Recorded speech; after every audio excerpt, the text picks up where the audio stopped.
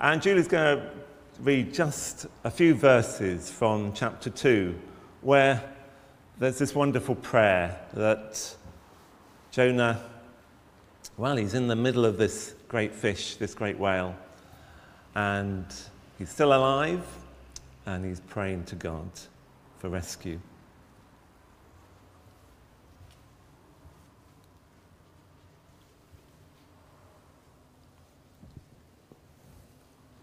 The water came over me and choked me. The sea covered me completely, and seaweed wrapped around my head. I went down to the very roots of the mountains, into the land whose gates lock shut forever. But you, O Lord my God, brought me back from the depths alive. When I felt my life slipping away, then, O Lord, I prayed to you, and in your holy temple you heard me.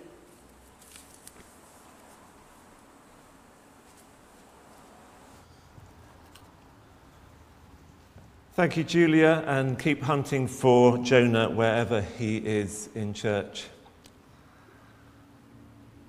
That wonderful prayer, based very much on the Psalms, familiar words. But from the depths you brought me. At the very depths we can pray to God, and God hears. God hears us, and God is with us wherever and whatever situation we're in. I think Jonah's been found, so that's good.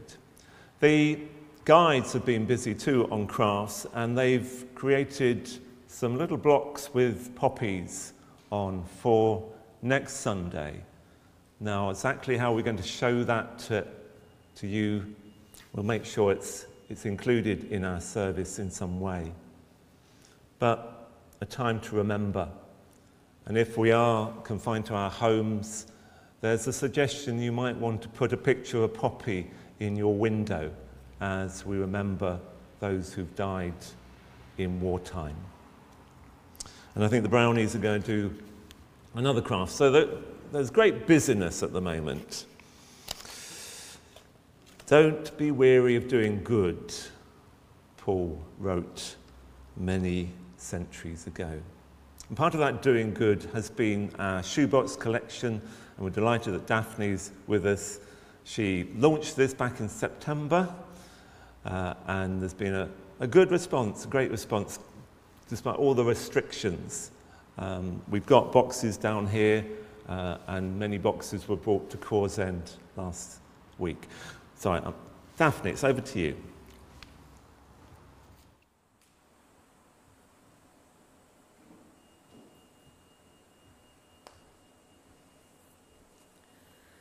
Well, good morning, everybody. Yes, I have to say, when I walked in this morning and I saw those boxes down there, I was really quite blown away. I normally get to the end of my little talk before I start to wobble, but I started to wobble a bit this morning when I saw those boxes, because going into this year, I thought we're going to really, it's going to be a challenge this year. And if we get as many as half of what we normally get, I thought we'd be doing well. Well, we've exceeded that. So so far I've got 33 boxes. Plus, I think there's 12 down there. We would normally get 70-something. So, yeah, we've got over half of what we would normally get. So that's amazing. So thank you so much to everybody who's done a box. And also thank you to people who've donated. Because I know a lot of people felt this year that they couldn't get to the shops, understandably. And so I know that we have raised at least £150. I don't know everything that's been done, but, I know it's at least that. So, again, that's really amazing. So thank you so much. So I wanted to talk a little bit about the delivery of shoeboxes last year, just to tell you a little bit about where they went to. But also I thought I'd talk about some of the other things that Link to Hope do year round, because particularly this year with people donating, I thought you probably want to know what that money is going towards. So first of all, the delivery of shoeboxes last year. Every year the team some of the team from Link to Hope in the UK go out to one of the countries to help with the distribution of the shoeboxes. Last year they went to Iași in Romania, and on the next slide, there's some pictures. So they went to various different places. They particularly focused on a couple of areas of that town. One is called Dallas Shantytown, and as the name suggests, it's not very pleasant. You know, people are typically living in shacks with no running water, no electricity. They've got wood stoves to provide their heat, to provide their, you know, to enable them to cook and so on. But what the team did notice last year is that they were starting to see some proper houses being built, and it's a really, really slow process. But what happens is that some people from the families will go and work either elsewhere in the country, or they'll go overseas to work, and then they send money back, and people over a number of years are able to gradually build a home, a proper home, rather than a shack. So they did start to see some change there. And another area they went to is known as the Jungle. And again, as you can imagine, not very nice, but the big news from that was that the local mayor, they'd been able to engage the local mayor, and they'd agreed to supply electricity to this particular area. So there was some really good news, as well as still seeing, obviously, a lot of hardship and poverty. So the picture that you see on top left there is the Little Rainbows Kindergarten, and this is part of the Future Change project that Link to Hope run, and that sort of spans lots of different projects that cover children, adults, parents, elderly people. So this particular kindergarten is run to really high standards, which is very unusual over there. So the children all received boxes that they sort of then very excitedly opened, but then were carefully repacked so that they could take them home and share with their families. Top right, this was a girl from a family where the family were trying to build themselves a house on their grandfather's land. So they hadn't been able to get the relevant paperwork from the authorities to do it, but they were still trying to go ahead anyway so that they could build themselves a decent home, and Link to Hope were helping them with building materials for that. Bottom left is a road called the Road of Widows, so explains itself really.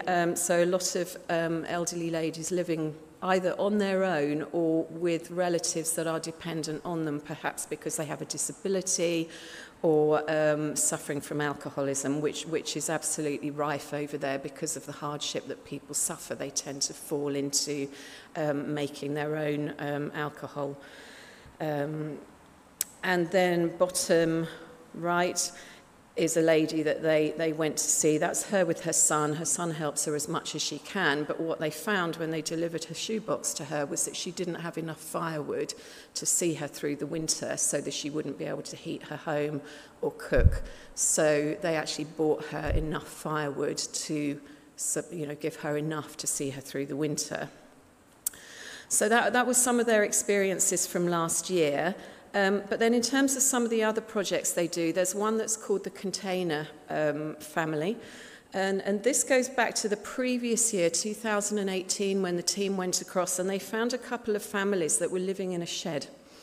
So absolutely no facilities whatsoever, no way of heating themselves, no water. It was filthy dirty, very drafty, not safe, and in fact one of the families had just lost a 4-month-old baby that died because of the cold. So they helped the family, they organised the funeral for the baby, and then they, after a lot of struggle with the local authorities, they bought 2 containers for these families to live in. So still not very ideal living in a container, but much better than a shed. And they continued to work on this throughout last year, so that when they went to see them last year, 2019, the picture at the bottom shows them in a house. So both families had been housed in a proper house and were able to live slightly more normal lives. And then some of the other projects that they get involved in, I mean, there are so many things that they do year-round.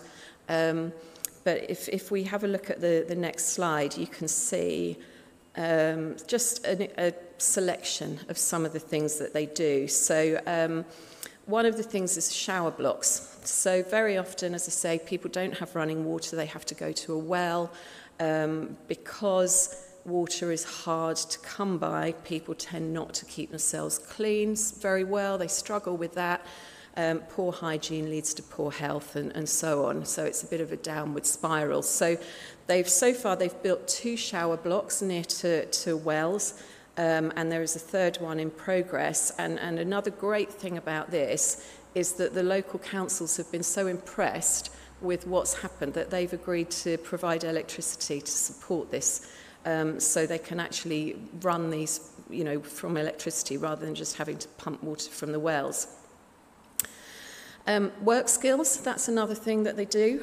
So quite often people find it difficult to get work because they have no qualifications, they have no experience, in many cases they're barely literate. So they set up these projects, and this particular one is all based on construction. So they're helping 10 people with training and skills and getting them work experience so that it's easier for them to find work and a job. And although it is just 10 people that are directly involved in this, indirectly they're supporting 50 people, because obviously those 10 then have families that they then are able to support. The canteens, these are all about being able to provide meals for people. So people that struggle to feed themselves, don't have enough food, don't have enough money to buy themselves hot meals or able to cook hot meals for themselves, they provide these canteens where people can go and have a good meal once a day. So they open 365 days a year. If there are people in the local areas that can't get to the canteens, somebody will actually go and deliver them the food each day. And this particular one is in Moldova, and it's run by a couple who are trying to be as self-sufficient as possible. So they've got a chicken farm now, they're breeding rabbits so that they've got meat to provide protein. And as well as food, it's community for people who are otherwise quite isolated and on their own. And the last one that I wanted to mention was homework clubs. So you can imagine in some of these families, it's not a very conducive environment for the children to do their homework. It's often dark because they don't have proper lighting, they don't always get parental support. And this provides them an opportunity to do their homework in good surroundings, and also to learn some of the sort of behaviours and values such as respect, trust, the difference between good and bad and so on, that they perhaps wouldn't get otherwise. And I think this year, more than ever, this has been important, because if you think of how we've been here with the schools not working for a number of months and all the children doing their studies from home online via a computer, it's all very well if you've got a computer, but many of these children don't even have electricity, let alone a computer. So these homework clubs were extended out to help them with their schooling so that they didn't fall even further behind. So thank you again for everything. If you haven't already contributed and you feel you would like to, then please make a donation on the Link to Hope website.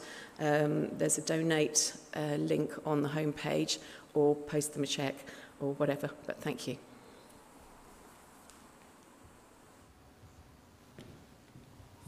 Thank you, Daphne, for all that you've done as well, and amazing, amazing work.